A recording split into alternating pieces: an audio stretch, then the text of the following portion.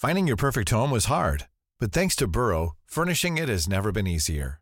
Burrow's easy-to-assemble modular sofas and sectionals are made from premium, durable materials, including stain and scratch-resistant fabrics. So they're not just comfortable and stylish, they're built to last.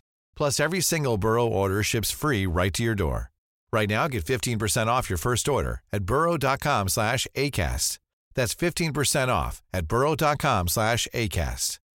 Cool fact, a crocodile can't stick out its tongue. Also, you can get health insurance for a month or just under a year in some states. United Healthcare short-term insurance plans, underwritten by Golden Rule Insurance Company, offer flexible, budget-friendly coverage for you. Learn more at uh1.com. Du lyssnar på en podcast från Expressen Kultur. Ansvarig utgivare är Thomas Mattsson.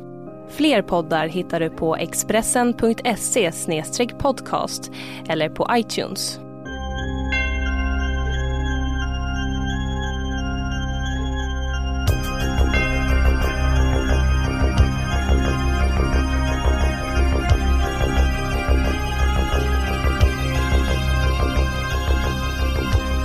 Du lyssnar på Hämndens timme, en podcast om häxkraft, politik och kultur. Som görs i samarbete med Expressen Kultur. Jag heter Judith Kiros och med oss på Skype idag är Maria Cheveria Quesada. Hej Maria! Hej! Från Gävle. Ja, men ja. Det kanske inte alla som vet det. Men det känns också spännande att vara med och säga att man är från Gävle. Då känns det som en melodifestivalgrej. Att jag kanske ska komma med någon så här jurypoäng från Gävle. Och poängsätta mig eller? Ja, eller typ. Ja, precis. Just nu ligger du på en 3. Du får jobba upp det lite. Men, ja, jag känner att jag hackade lite där faktiskt. Nej, det är bra. Det är bra start. Ja, whatever. I did my best. Är det fin julstämning på Expressen, eller? Det är absolut ingen julstämning på Expressen. Det är finns det inte ens en plastgran? Inte vad jag har sett, nej. Fast jag gick ju direkt till kaffet. Och jag fick lära mig att göra en Expressen special som är starkt kaffe med en espresso i. Mm. Det är det jag sitter och smuttar på nu. Är det gott? Det smakar ungefär som vanligt kaffe, ärligt talat. Men det är för att jag är van vid höga nivåer koffein i mitt kaffe. Vem var det som lärde dig det här? Det var Johan. Han visade mig. Han är som min Baloo på det här kontoret. Johan är våran producent. Ja. Visar hur man ska liksom gnugga sig mot olika träd och vart den godaste frukten finns. Och gud, jag är så himla trött. Jag har typ gått i ide den senaste veckan. Så jag liksom somnar skitsent, kanske 4-5. Och så vaknar jag vid 1. Och känner då att dagen redan är över. Och då bara sitter jag inne liksom under en filt och i det här nästet som jag har byggt i mitt rum. Och sen så tittar jag på Netflix. Och problemet med Netflix är ju liksom att om man inte trycker på stoppknappen så bara rullar avsnitt. Så jag har sett, häromdagen var jag uppe till klockan 4 och tittade på 4 avsnitt av Poirot. Nej, men inte det är den där konstiga lilla personen. Ja, det är en så här, en liksom rund belgisk deckare som går omkring och löser brott i 30-talets England. Och tvinnar sina mustascher jättemycket. Det är liksom världens liksom gubbprogram som jag blev helt hooked på. Såg flera avsnitt, blev nästan rörd när jag såg mordet på Orientexpressen. Fick lite tårar i ögonen. Skrivart för att det var så sent också. Ja, det är kul att du har fritidsintresse. Sluta! Jag har faktiskt också gått på fest. Vad har du varit på för fest? Det var Nöjesguiden faktiskt. För att de skulle dela ut Stockholmspriset. Och jag hade suttit i juryn. Dock att jag jobbade varje gång som det var jurymöte. Så jag vet inte riktigt hur mycket jag kunde påverka det som hände. Ja, jag var också där. För Bang var nominerade för årets läsning. Men jag fattade inte förrän efteråt att det var ett ganska stort pris. Ja, så jag bara, whatever, så roligt att få gå på fest. Mm. Det var roligt att gå på fest. Det var eftertänksamt. Nej, men jag blev så himla, av någon anledning var jag jättebitter på den här festen. Så att jag liksom kom dit just det, jag hade varit på så här julmiddag med jobbet innan och då hade jag så här, jag ska komma i julkläder. Så hade jag på mig någon så här söt liten röd sammetsklänning Och sen så gick jag in i den här festen så var alla så här jättesnyggt klädda och så här jätteuppklädda. Och jag hade med den här fula jävla klänningen som jag liksom skämdes över så fort jag steg in.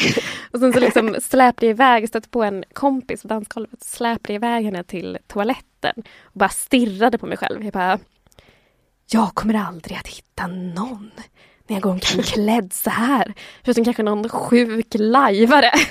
Så som en här medeltida prinsessa. Var det en sammetsklänning? Det var det.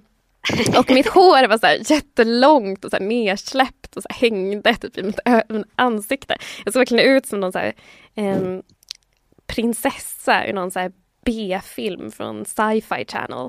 Men det låter väl ganska okej. Nej, det känns inte. Jag tror om du är klädd så får du typ antingen då får du vara ihop med så här personer som har tatueringar, kanske skinnplagg, skinnbyxor och svartfärgat heavy metal hår. Ja, kanske. Fast jag kände liksom att då måste man nästan gå lite längre. Men hur har du det i Gävle? Jag har det ganska bra. Jag har låst in mig i min sons rum. Så jag liksom sitter i hans säng och har sånt här himlavalv över mig. Åh, fint! Och så är det en liten rosa dockvagn och mamma Mu tittar på mig och hon har sina spenor uppe, utfräkta. Hon skulle kunna få vara med i typ så här Belinda Olssons Min kamp, som en sån där person som visar brösten. Så ja, just det. avklädde mamma Mu och hennes spenor. Men det är lite mysigt här. Gud, hon snuskar sig med mig. Det hade jag aldrig tänkt på. Brukar man kunna se det? Det är som... Du googlar. Ja, men hon har inga kläder på sig, det är sant. Ibland har hon kanske en hatt på sig. Hon jobbar mest med accessoar. Det är ju i och för sig ganska konstigt att de andra tecknade djuren alltid har kläder på sig. Det är ju inte mamma Mu som är en ovanlig i det här sammanhanget, om man säger så. Det märks vilken hållning du skulle ha ifall du var med i typ, och debatterade Min kamp och mamma Mu och tuttbadarna. Det här är naturligt, skulle jag säga. Varför kan Kalle Anka gå utan byxor? Mamma My blir kritiserad när hon men det är ju faktiskt det är faktiskt ganska konstigt att Kalle Anka inte har några byxor på sig. I gotta say. Det är konstigt. Det är också jättekonstigt att... Det är också världens äldsta spaning. Ja, men alltså det är ju det. Men det var ju någonting jag funderade över redan när jag var liksom 6 år gammal och läste Kalle Ankas pocket. Alltså jag liksom på något plan tänkte något är fel i Ankeborg. Men normerna är ju som de är. Så de kanske inte uppfattat det själva, ankarna. I alla fall. På ditt kärleksliv, du behöver inte oroa dig för det. För vi har ju träffat Jolanda den tredje. A.k.a. Rosie. Sirskan Rosie. Och du kommer ju träffa kärleken under nästa år. Så du kan bara chilla. Men nu är det här året över. Eller det lider i alla fall mot sitt slut. Så det känns. Hur firar du jul? Hur firar jag jul? Jag firar jul med mina föräldrar. Och min släkt.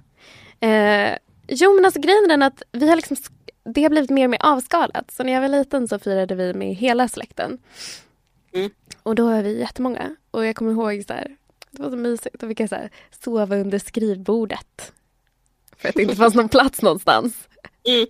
Men nu så är det bara jag och alla blir mycket större liksom. Så nu är det jag och mina föräldrar och mina kusiner. Liksom några av mina kusiner. Och min farbror och faster. Så då brukar vi ses antingen hos dem eller hos mig. Och sen så dansar vi typ. Det är väl ni dansar? Ja, vi dansar. Vad dansar ni till? Till etiopisk folkmusik såklart. Vad annars?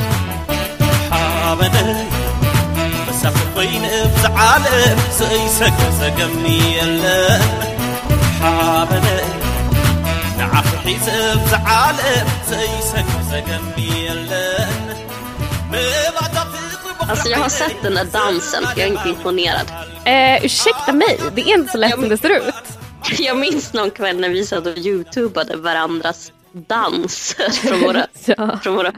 från våra background-länder. Jag satt upp en hel natt med olika klipp på olika etiopiska fester. Ja, du är ju helt till dig. Har du sett den här? Ja, men det är jävla småhoppande bara. Ursäkta mig, men det finns ju väldigt många olika typer av danser eftersom att Etiopien är ett väldigt stort land. Nu kanske min region har den minst imponerande dansen av dem alla, men det finns ju andra som är mycket bättre. Ja, just your people, ni suger på det. It's true actually. Men det brukar vi göra i alla fall. Vad brukar ni göra? Vi brukar typ låsa in oss i någons hem och så äter vi skitmycket. Ibland, i år har vi inte gjort det, men jag ska föreslå det. Men vi brukar ibland ha en invägning. Alla väger sig innan jul och sen så väger alla sig efter när man ska åka hem för att se hur många kilon vi har gått upp gemensamt. För vi äter så jävla mycket under jul. Typ alla Noahs arks djur finns på typ så här, läggs upp som en liten buffé. Gör ni också, eller så här, äter ni svensk julmat? Vi gör det, alltså vi har ju det är en svensk som har lyckats gifta in sig i vår familj. Ja. Så vi, den 24 så käkar vi kalkon som är chilenar julmaten. Och sen den 25 är julbord. Aha, vi har tvärtom.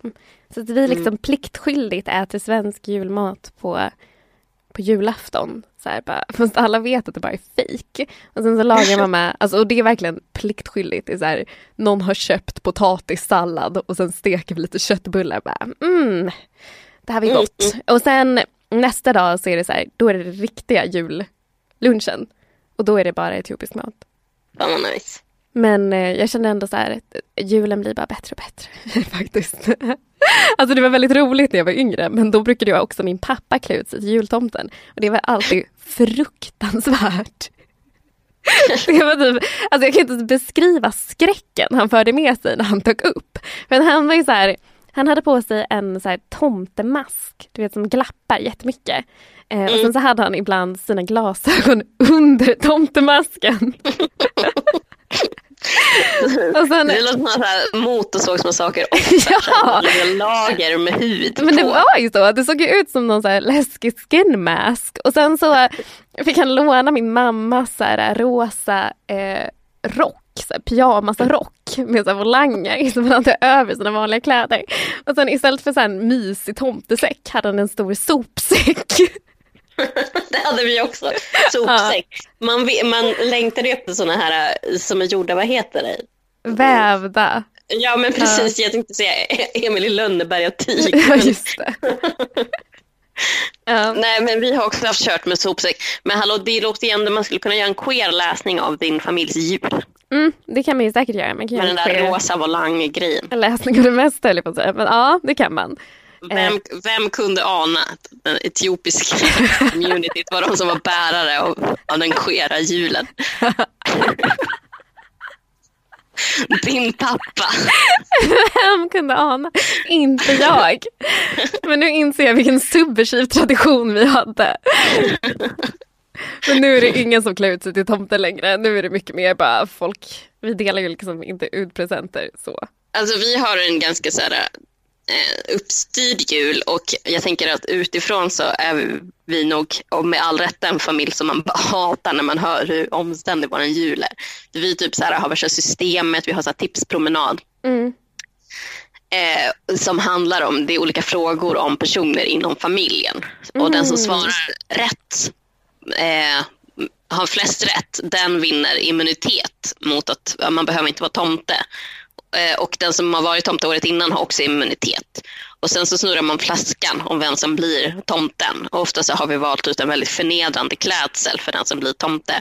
Men nu när det är barn inblandade, då kör vi på ganska traditionell klädsel. Jag fattar. Det här låter jättejobbigt. Ja, men det är, alltså, vi tycker det är kul. Men man fattar ju att det är en så här jobbig familjecheck-tradition som vi tycker är fantastisk. Men om man kommer utifrån så bara, what the fuck is this? Nej, men i sådana fall har vi det världens slappaste jul. Verkligen. Det är verkligen jätteslappt i jämförelse. Det är ju mest att vi bara sitter och käkar.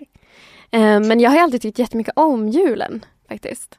Av någon anledning. Jag vet inte vad det är. Jag tror att det är för att det är den enda högtiden där det är helt okej att bara ligga helt stilla och titta på tv. Igår så var jag hemma hos 3 kompisar och än en gång var vi inne på Netflix. Gud, det låter som att jag är sponsrad av dem, men det är jag inte. I alla fall, då kollade vi på hela A Fireplace at Your Home. Vet du vad det är? Nej. Det är en serie i 3 säsonger där man bara filmat en fireplace. Alltså som bara filmat en brasa. Och sen sätter man på den i typ bakgrunden. Så att det ska se ut som att man har en sån här mysig liten brasa hemma. Oj. Och jag kollade på hela den här igår och kände ärligt talat att det kändes mysigt. Här i Gävle så har vi en riktig brasa. Är det sant? Ja. Wow. Det är en helt annan nivå på mitt julfirande. Ja, det är faktiskt det. Det här är en himla B-version av ditt julfirande. Och men det var ändå spännande för säsong 1 hade julmusik över. Det var så här någon galen synt typ över. De spelade olika jullåtar. Men säsong 2 var helt tyst. Då var det bara brasan. Så jag kände ändå att det hände någonting där. Men du som har älskat julen så mycket, är du en believer? Har du trott på tomten? Nej, alltså jag beskrev ju precis hur tomten såg ut. Så I was never that stupid. Okay. Det var ju så uppenbart. Men jag har inte heller trott på tomten. Jag tycker det är lite tråkigt. Det är så sorgligt. Men Vi hade velat vara ett barn som trodde på tomten, men jag var inte det. Nej, men det är svårt. Däremot så var jag lite mer tveksam och fundersam över de 3 vise männen. För det är ju en ganska stor grej. I alla fall i liksom, Latinamerika. Och det är ju att de 3 vise männen kommer med gåvor. Alltså det är våran julgransplundring. För de är ju lite sega där när baby Jesus föds. Så då så är det julgransplundring och så här, lämnar de godis och grejer. Och det kände jag bara, för då de heter Los Reyes Magos, alltså de magiska kungarna, som man hör ju liksom att det här är fett mäktiga snubbar. Så då var jag liksom bara, shit, de kanske finns typ. Jag kommer ihåg att det var någon jul som vi blev besatt av dem också. Och vi hoppade i sängen jättelänge. Som de också ofta gör, eller? Men alltså ursäkta, jag vill ju mycket hellre ha besök av 3 magiska kungar än av min pappa i en skin mask.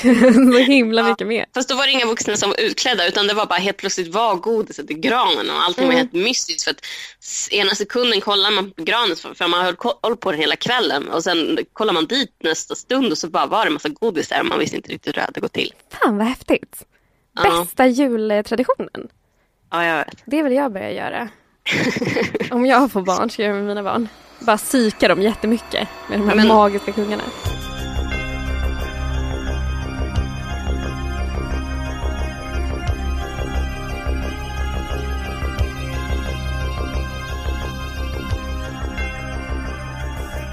Har du några så här tragiska julbarnsminnen eller någonting? Det känns som att många har såna. Nej, jag har ett, men det är inte så tragiskt. Det är bara lite bortskämt. Vadå? Du blev arg för att du inte fick den leksaken du ville ha? Jag var inte arg, bara lite ledsen. Har inte jag berättat det här för dig? Ja, men okej, det här var när jag var typ 6 år gammal. Eller kanske, jag vet inte, 7. Och då hade jag önskat mig den här Esmeralda-dockan i julklapp. Ja, men shit, vilken bra önskan. Ja, den här, du vet, från Ringar i Notre Dame. Och jag var liksom så här, den här dockan är så himla fin, bla bla bla bla. Och sen kom julen och så öppnade jag upp paketet som såg ut att innehålla dockan. Så innehöll den inte alls Esmeralda. Den innehöll Quasimodo. Nej, men vad fan. Det är inte alls, alltså det är motsatsen till Esmeralda. Den var byggd med friktionen mellan det vackra och det fula, och så fick du det fula. Så fick jag Quasimodo-dockan. Och jag var så här, jag tycker att jag var ganska artigt barn. Så jag var så här, wow! Och sen fick jag så här leka med Quasimodo-dockan som att det var en Ken-docka. Så det var liksom den snygga, charmiga mannen i kvarteret som alla Barbiesar ville ha. Har det här påverkat din bild av män på något sätt? Jag vet faktiskt inte. Har du gjort det mindre ytlig, eller att du har liksom sänkt dina krav på dem? Om det var det menar att jag redan då på något sätt började se skönheten inuti. Typ. Nej, det tror jag inte. Okay. Har du något hemskt julminne? Så det var inte hemskt, men det var ett jag kommer ihåg. Nej, alltså jag vet inte. Alltså, jag tror julen när jag var liten var ganska bra. Och jag tror också att jag var ganska medveten om att man inte fick önska sig vad som helst. Jag visste ju att det var mina föräldrar som hade typ så här, jag var alltid chockad varje år att vi fick så jävla mycket julklappar, för jag visste ju att det var typ morsan och farsan som hade liksom betalat för dem. Så det var alltid bara shit vad mycket grejer vi har fått. Det var lite mer så istället. Och ni är så många också. Jag är ju bara ja, men precis. Vi är så många. Och då får man ju färre julklappar, men också så här, det ser ju också mer ut då, mängden julklappar. Men jag snackar med min moster i Chile. Och hon är hårfrisörska i byn, i La Cruz i Chile. Och den byn ligger mellan Valparaiso och Santiago. Så här. Och har du sett Gilbert Grape? Den här filmen med Leonardo DiCaprio och den tjocka mamman och Johnny Depp. Nope. Ja, men i alla fall, men det handlar typ om någon familj som bor i någon så här liten stad ingenstans i USA. Och det går en väg där förbi. Och på somrarna så kommer det så här en hel karavan med husvagnar. Men alla bara kör förbi, för det där är inget ställe som man stannar på. Utan det är bara ett ställe som man åker förbi. Så är La Cruz lite i Chile liksom. Men min moster, hon är hårfrisörska där, så hon får ju höra så alla berättelser från hela byn, för alla kommer ju till henne och klipper sig, och så har de en liten terapisession som man brukar använda sig av hårfrisörskor. Så berättar hon att så här, det hade kommit en man så här, innan jul liksom, och bara fan, och var liksom väldigt så här, förbryllad. Och så här, gud, den här julen, jag vet inte vad jag ska göra, vi har inga pengar, och liksom min dotter, hon vill ha massa julklappar. Då hade han typ så här, eftersom han fattade att nej, men vi har inte råd att köpa en enda julklapp till henne, så kom han på nödlösningen till han skulle förklara varför det var så här. Så då hade han gått ut på gården och tagit fram ett gevär och skjutit upp mot luften. Och sen hade han börjat skrika. Och så hade alla typ kommit springande. Och så typ berättade han att han hade råkat döda tomten. Va? Och att det var så här misstag. Bara, jag råkade döda tomten när jag så här sköt med geväret. Det blir ingen jul nu, det blir inga julklappar. Ungarna var skitledsna. Och han bara satt och berättade det här för min moster, som bara, ja, men det var ändå ganska smart. Jag råkade döda tomten. Trauma. Men det är en ganska bra ursäkt. Alltså, det är ju en bra ursäkt, men man kan ju fråga sig hur de där barnen kommer att må resten av året.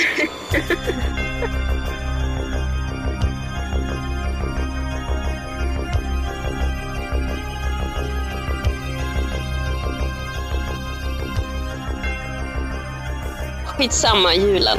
Det är jättetråkigt. Men vi ska utvärdera året som har gått.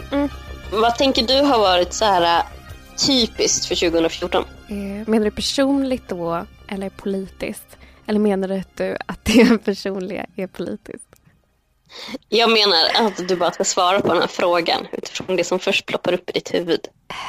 Men alltså det är ju också väldigt vinklat. Men jag tänker väl valet. För att jag har jobbat väldigt mycket med det i år. Så det är väl valet, och det faktum att valet aldrig tar slut. Att vi nu kommer att ha till val. För det räcker inte med ett. Vad är det första som ploppar upp i ditt huvud? Först att jag har jobbat så jävla mycket, skittrött. Yes. Men sen också käbbel. Det är 2014. Massa onödigt käbbel. Vad då för käbbel? Vill du utveckla? Nej, men käbbel som lite möjligt liksom. Så här, nazister demonstrerar på gatorna. Folk går ut på gatorna och säger ifrån. Så blir det käbbel kring det. Alltså så här, det blir käbbel kring allt som man tycker är så här självklart. Så här, käbblet är fel fokus. Käbblet blir kring, men gud, de demonstrerade mot nazister. Är det bra eller inte? Så är det man diskuterar. Käbbel. Ja, det känns också bara som att det har varit käbbel på en väldigt basic nivå. Liksom. Det känns som att folk glömmer att det helst ska vara något typ av samtal. Utan det är liksom att någon väldigt snabbt författar en artikel eller så här, något tweet utifrån vad man förväntar sig att en person ska säga, och sen bara bla, sen är det klart. Ja, men alltså så här, debattartiklar och åsikter är ju det nya klickmonstret. Alltså så här, att det är något som tidningar verkligen liksom verkligen kan tjäna pengar på. Åsikter sprids jättemycket och kan delas hur mycket som helst. Så då produceras det ju också massa käbbel i samband med det. Att det finns en som på ett helt annat sätt en åsiktsfabrik liksom. Ja, det jag är verkligen väldigt trött på det. Jag är trött på massa åsikter. Jag vill gärna ha så här, att det ska vara så här grundat i någonting mer. Referera till någonting. Till någon så här fakta. Utgå från någon slags känsla för hur det bör vara. Det är fett tröttsamt. Så för dig är det käbbel, för mig är det valet. Och det får det ju låta som att 2014 har varit väldigt tråkigt. Men det har det ju inte. Det har ändå hänt väldigt mycket. Men vad är det som har varit kul då? Hunger Games, Catching Fire. Vänta, det kom ut förra året. Fan, Hunger Games. Men det kom ju en ny 2. film nu. Ja.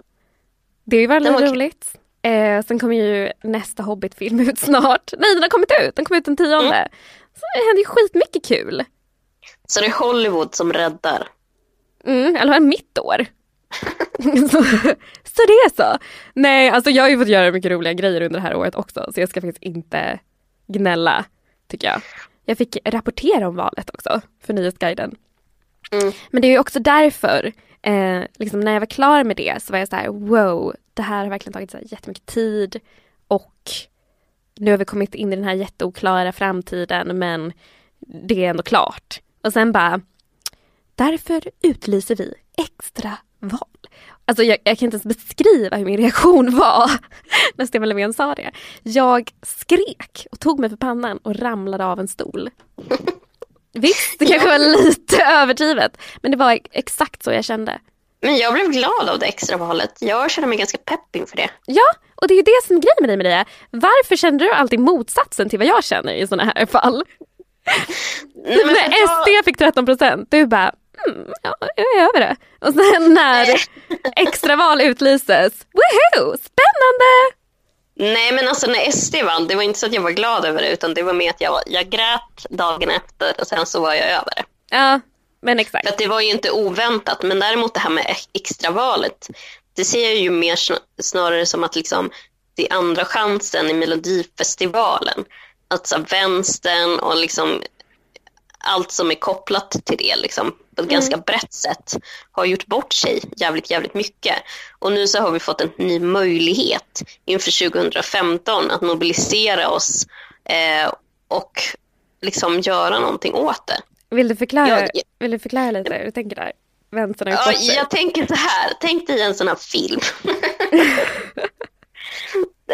Alltså så här, för att skapa bra dramaturgi så ska man så här sätta sin karaktär i skiten. Och gärna så ska karaktären själv ha satt sig i skiten. Och vänstern har väl liksom gjort det lite genom att vara ideologilös, genom att typ så här gå till val på negation som Vänsterpartiet har gjort. Också så här bara, men jag beskyller väl en viss del av vänstern till att så här kritisera personer inom sin egen rörelse och lägga ner jättemycket energi på det. Som om, men hela den här identitetspolitikdiskussionen, att det känns bara, men varför håller ni på och jiddrar mot de här liksom utsatta grupperna? Gör någonting annat istället liksom. Så då är det som i en sån här film att allting har skitit sig, men så här, kör igång någon sån här gammal typ så här 80-talslåt med lite puls i, och de börjar bygga någonting. Och det är det som vi ska bygga nu liksom. Tänk ensamma hemma. Han blir ensam kvar hemma. Men ensam hemma, då har jag inte. Ja, men och sen så kommer inbrottstjuvarna och sen så bara, åh gud, jag har typ en natt på mig att bygga alla de här grejerna och fällorna så där, för att stoppa tjuvarna. Och det är typ den natten som vi befinner oss vid. Alltså den här filmen var så jävla otrolig. Det var den ju verkligen. Gillade du den? Ja. Ja, jag älskar den. Jättemycket. Vi måste låta oss inspireras mer av Macaulay Culkin, säger jag bara. Du gör den där minen där han så här skriker och tar sig för pannan, kinderna. Ja, vi ska det var sådär, det var exakt sådär jag stod ut. Extravalet utlyses. Och sen så måste vi bygga jättesnabbt. Exakt, nu måste vi börja bygga. Och jag känner mig pepp, jag gillar att bygga grejer liksom. Ja, det är sant, det gör du faktiskt. Du tycker jättemycket om att liksom pyssla och hålla på och planera och organisera, medan jag tycker om att chilla. Jag tycker om att ha mitt på det torra. Finding your perfect home was hard, but thanks to Burrow, furnishing it has never been easier. Burrow's easy-to-assemble modular sofas and sectionals are made from premium, durable materials, including stain and scratch-resistant fabrics. So they're not just comfortable and stylish, they're built to last. Plus, every single Burrow order ships free right to your door. Right now, get 15% off your first order at burrow.com/ACAST. That's 15% off at burrow.com/ACAST. Jag tycker om att ligga under en filt och lyssna på julsånger och så här, kanske knattra ner någonting då och då när det slår mig. Men jag tycker hela det här, alltså jag är ju jättepå att organisera, planera och bla bla bla. Men det är ju inte det som gör mig lycklig. Nej, det gör mig lycklig, för jag gillar att se så här, bara, men de där personerna, de är skitbra på att göra de här grejerna. Så bara, då ska ni styra upp det, ni ska styra upp det här andra och så här. Jag kanske bara gillar att bestämma, jag skiter i organisering och politisk kamp. Jag gillar bara att styra upp saker.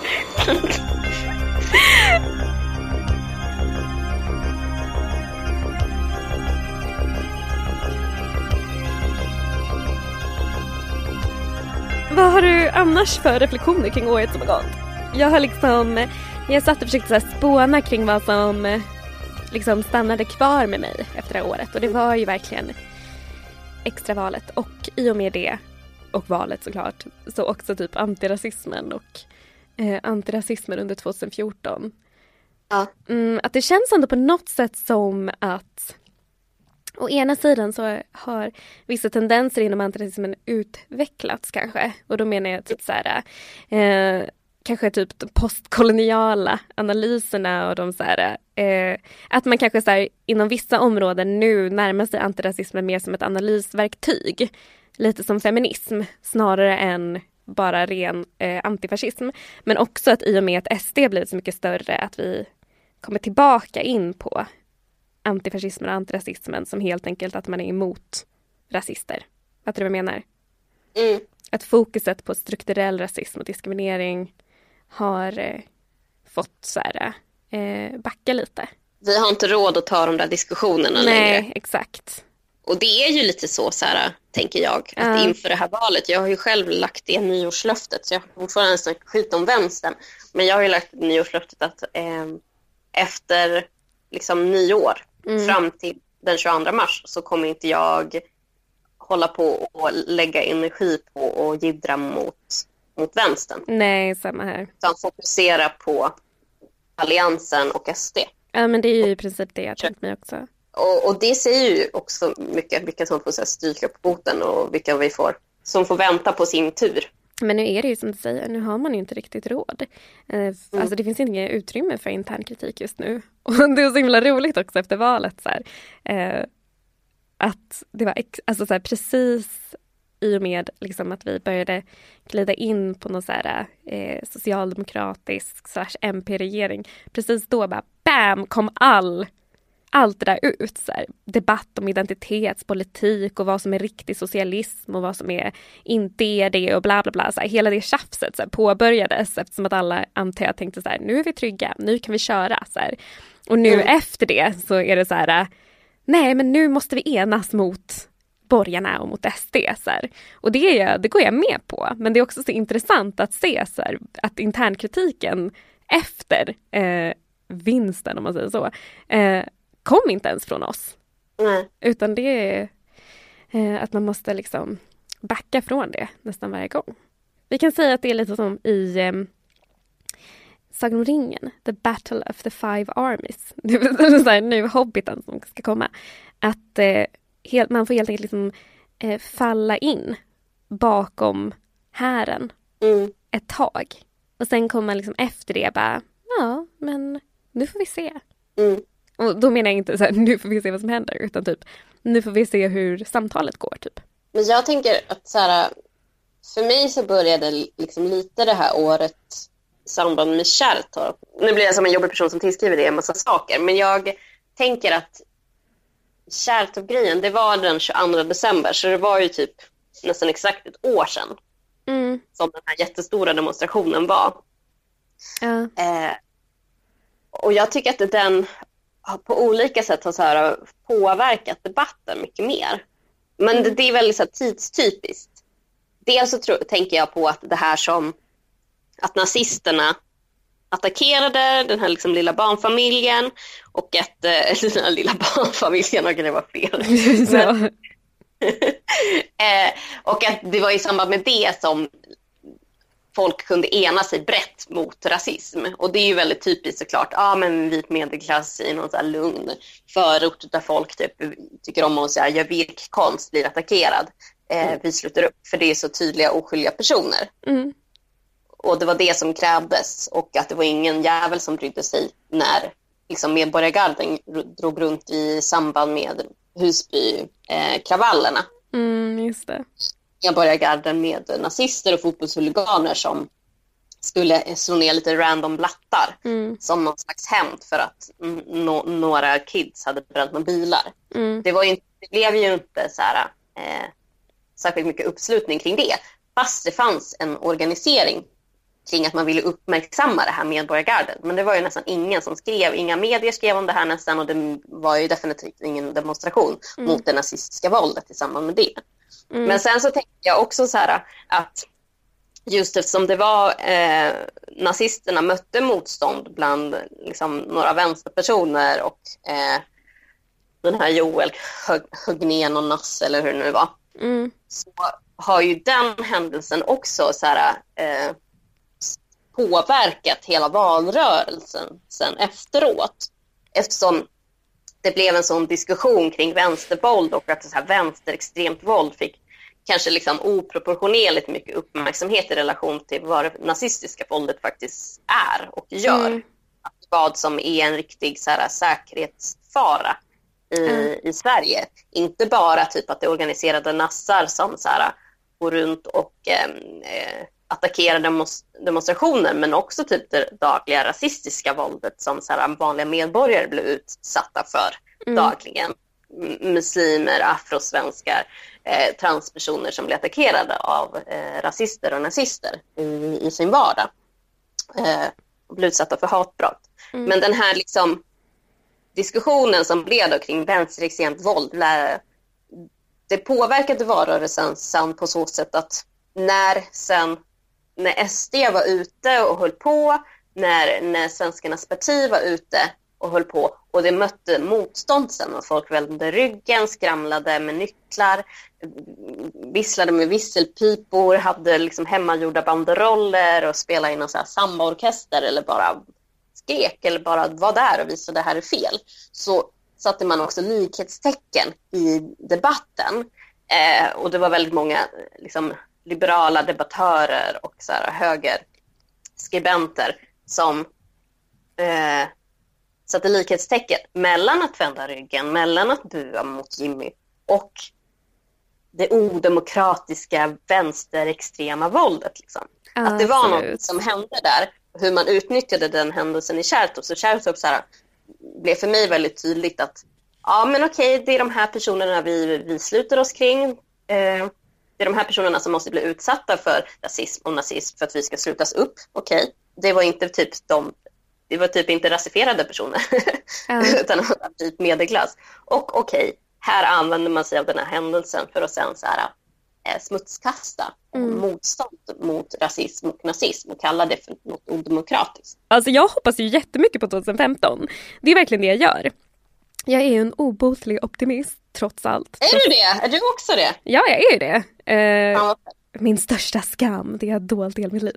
Nej men alltså jag är ju det. Så jag tror ju verkligen att det kommer gå bra 2015. Eller jag tänker ju också typ så här, när man ligger på botten så finns det bara en väg och det är upp.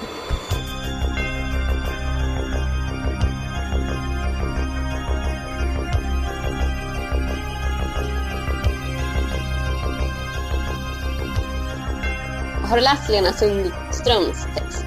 Vilken av dem? När hon fick något pris. Ja, det har jag. Ja. För jag tyckte hon hade så här väldigt många fina poänger i den. För hon tar bland annat upp så här, den äldre damen med kvinnan med en damväska. Och så skriver hon typ: Den äldre damen som dängde en handväska i huvudet på en skinnskalle 1995 blev årets bild.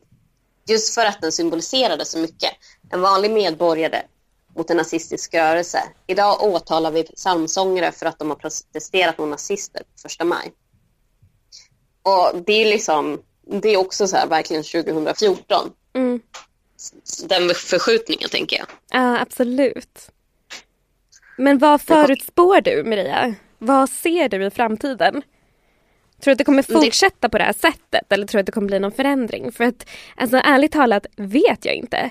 För mig känns det verkligen som att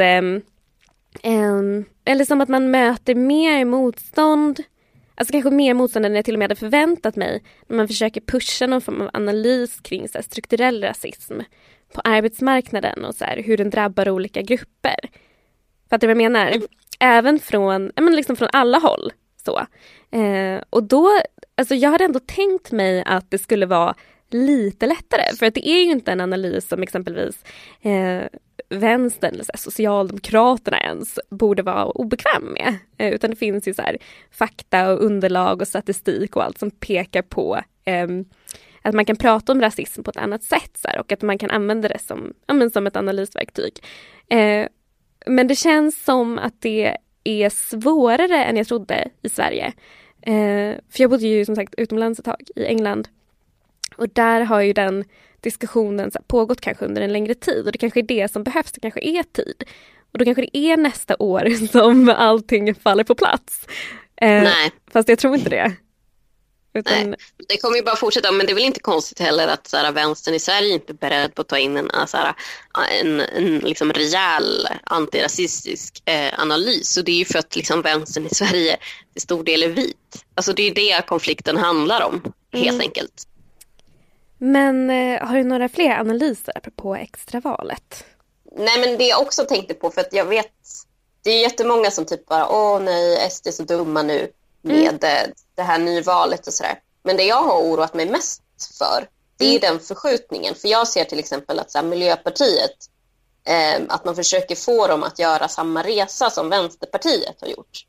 Och med det menar jag liksom, Vänsterpartiet har ju liksom, även om de har bedrivit och bedriver en sån politik som egentligen är så här, som sossarna var förut. Inga vinster i välfärden, och som också är så här, en politisk, jag kan inte kalla det vision, men en sån här idé om som är en stor del av svensk politik, som svensk politik under jättelång tid till viss del har liksom varit byggd på.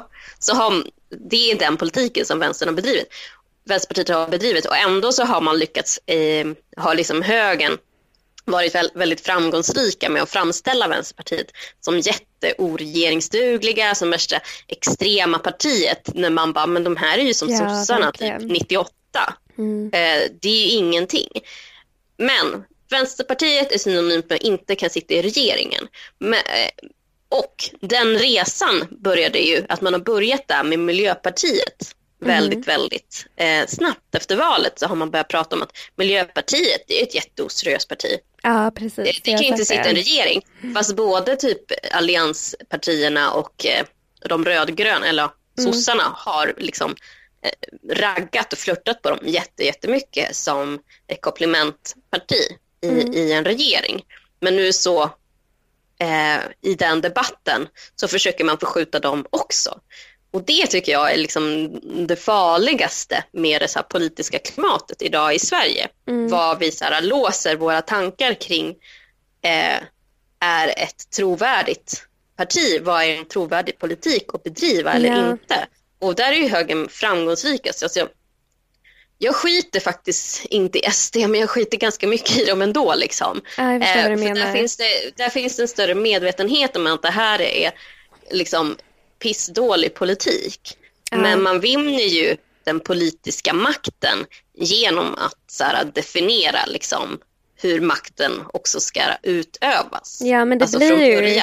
Men och den så här, politiska förskjutningen är skitfarlig. För att retoriskt börjar det, men sen så blir det också praktiskt bara, men Lex Vänsterpartiet, att genom att liksom smutskasta vissa politiska åsikter, Miljöpartiet, hallå, det är ju som typ Folkpartiet var för några år sedan liksom. Så begränsar man de politiska möjligheterna och visionerna. Det är livsfarligt.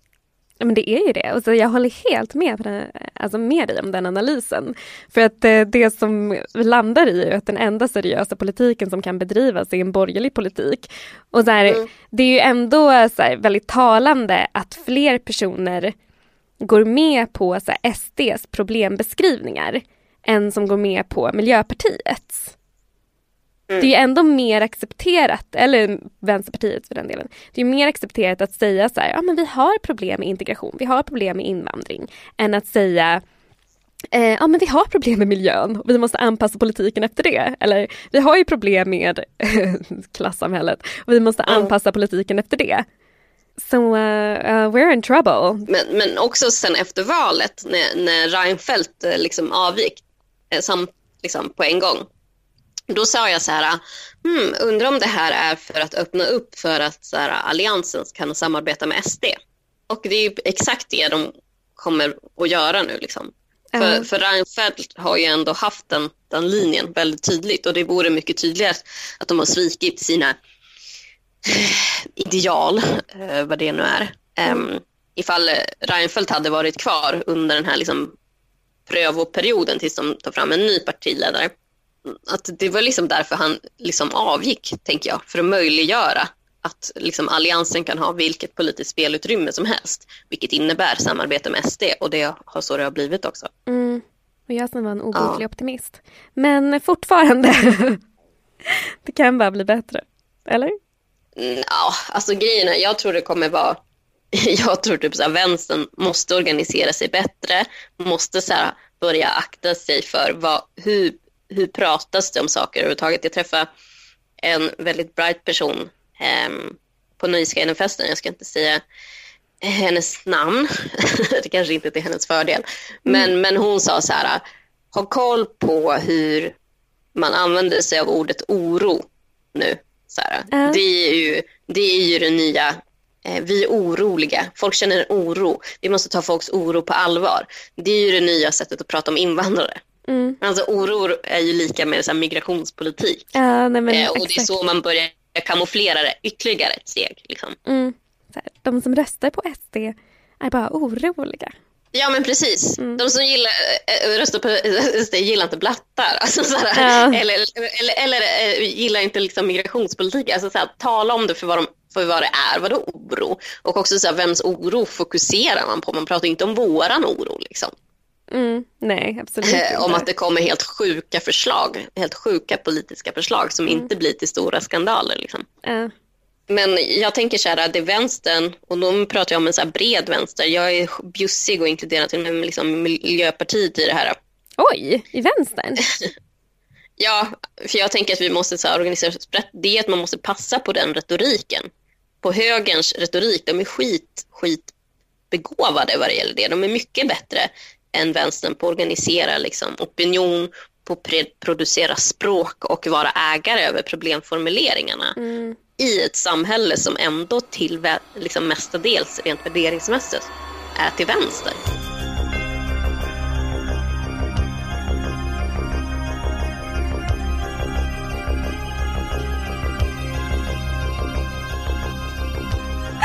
Har du några nyårsplaner förresten?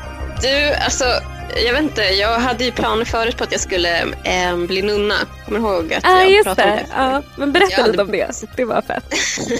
Nej, men jag hade någon slags kris och började tänka så här, fan vad soft det skulle vara nunna.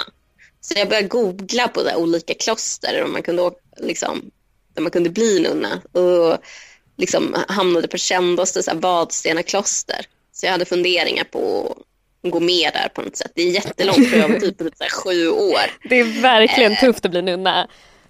Ja, och det kändes också så här. Nu kanske jag låter jätteytlig, men de nunnorna, för jag tänkte ju att det var så här, att det är ett nice lesbiskt kollektiv, så här separatistiskt. Men de var inte så fräscha nunnorna som på bilderna.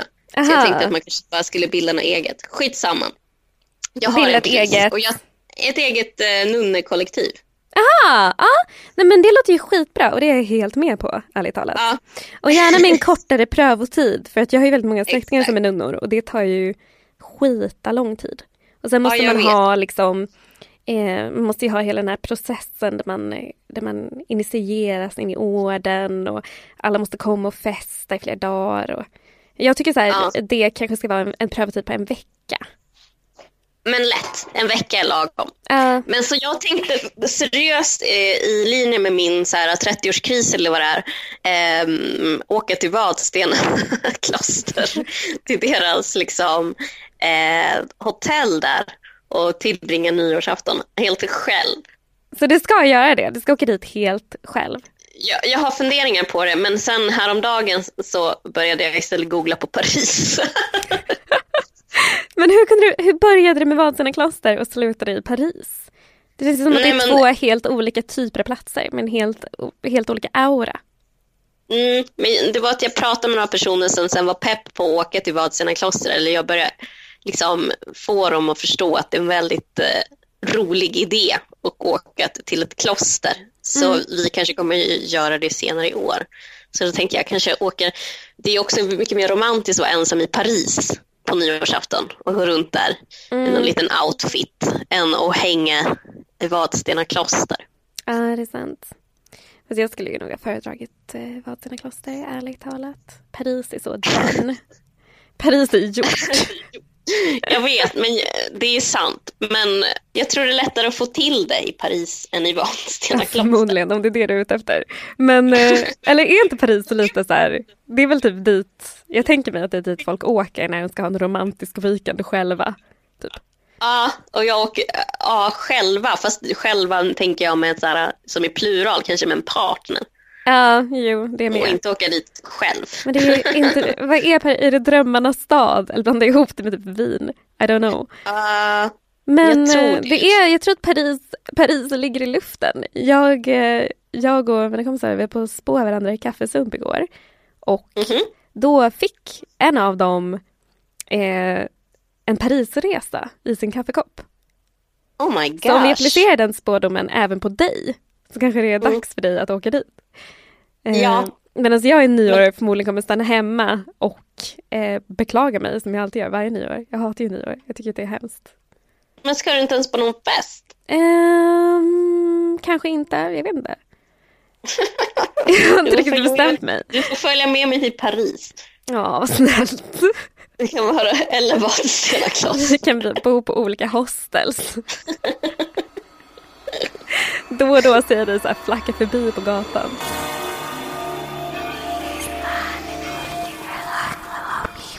Nu är hämndens timme här. Maria, vad vill du hämnas på?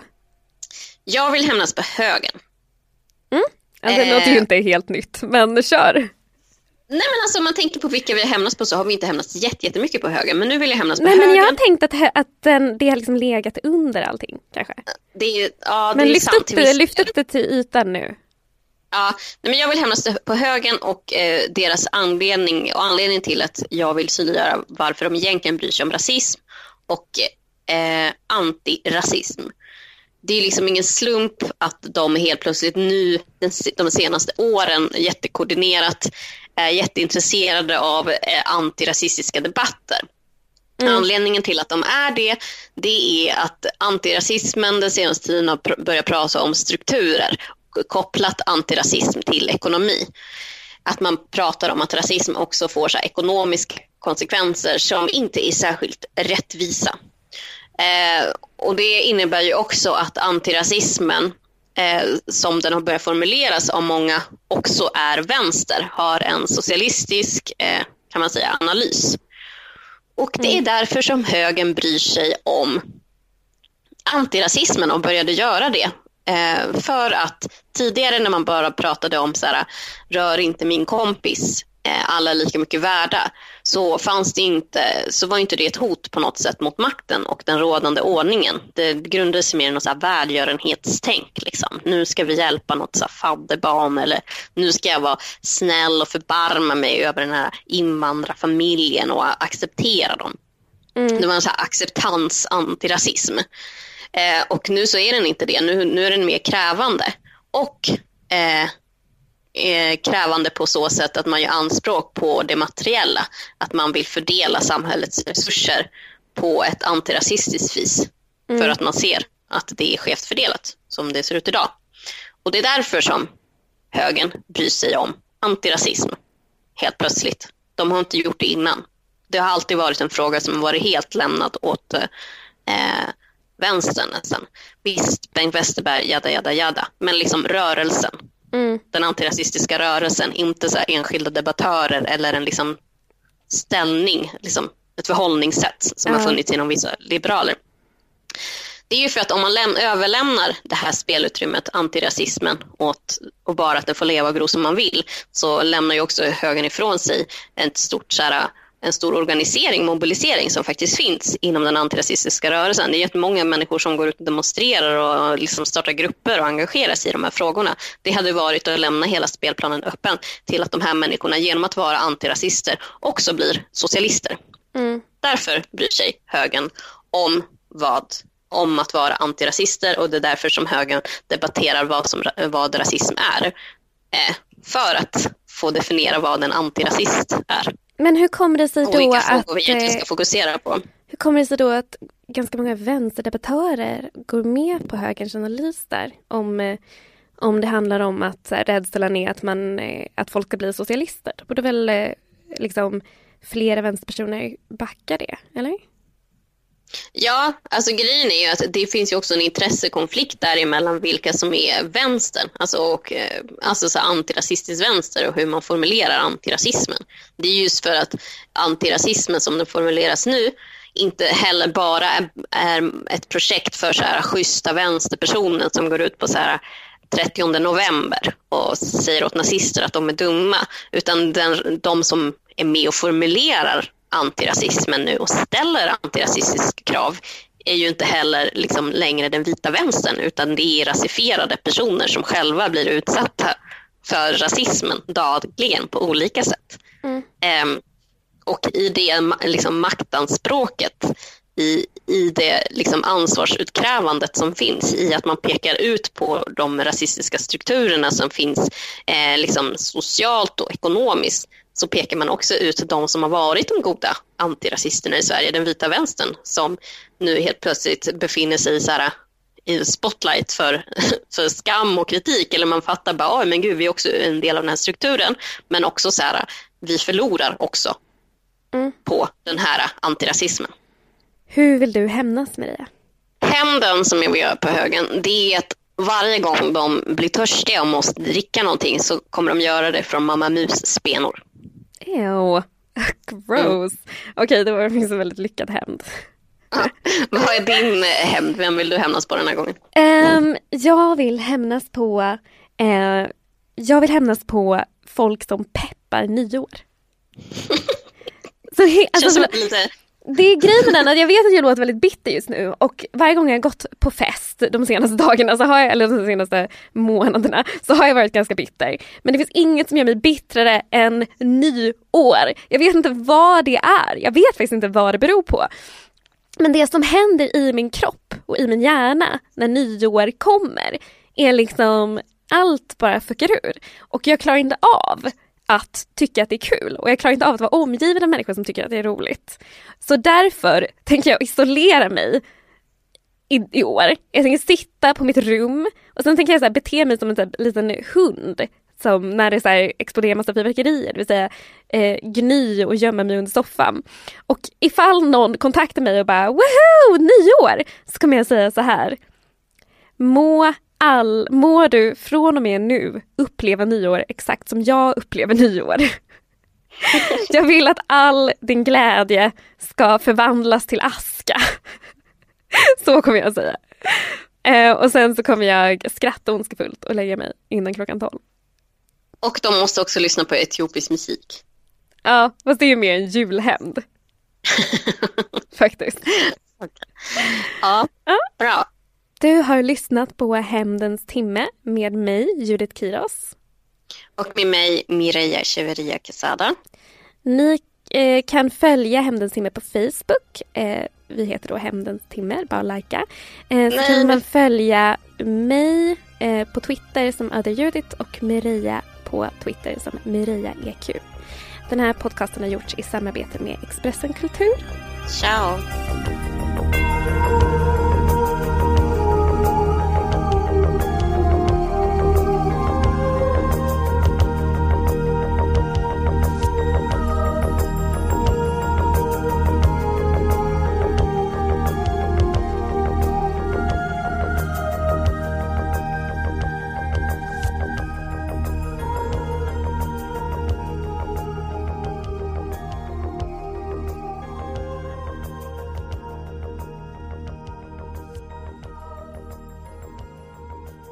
Du har lyssnat på en podcast från Expressen. Ansvarig utgivare är Thomas Mattsson. Fler poddar hittar du på expressen.se/podcast och på iTunes.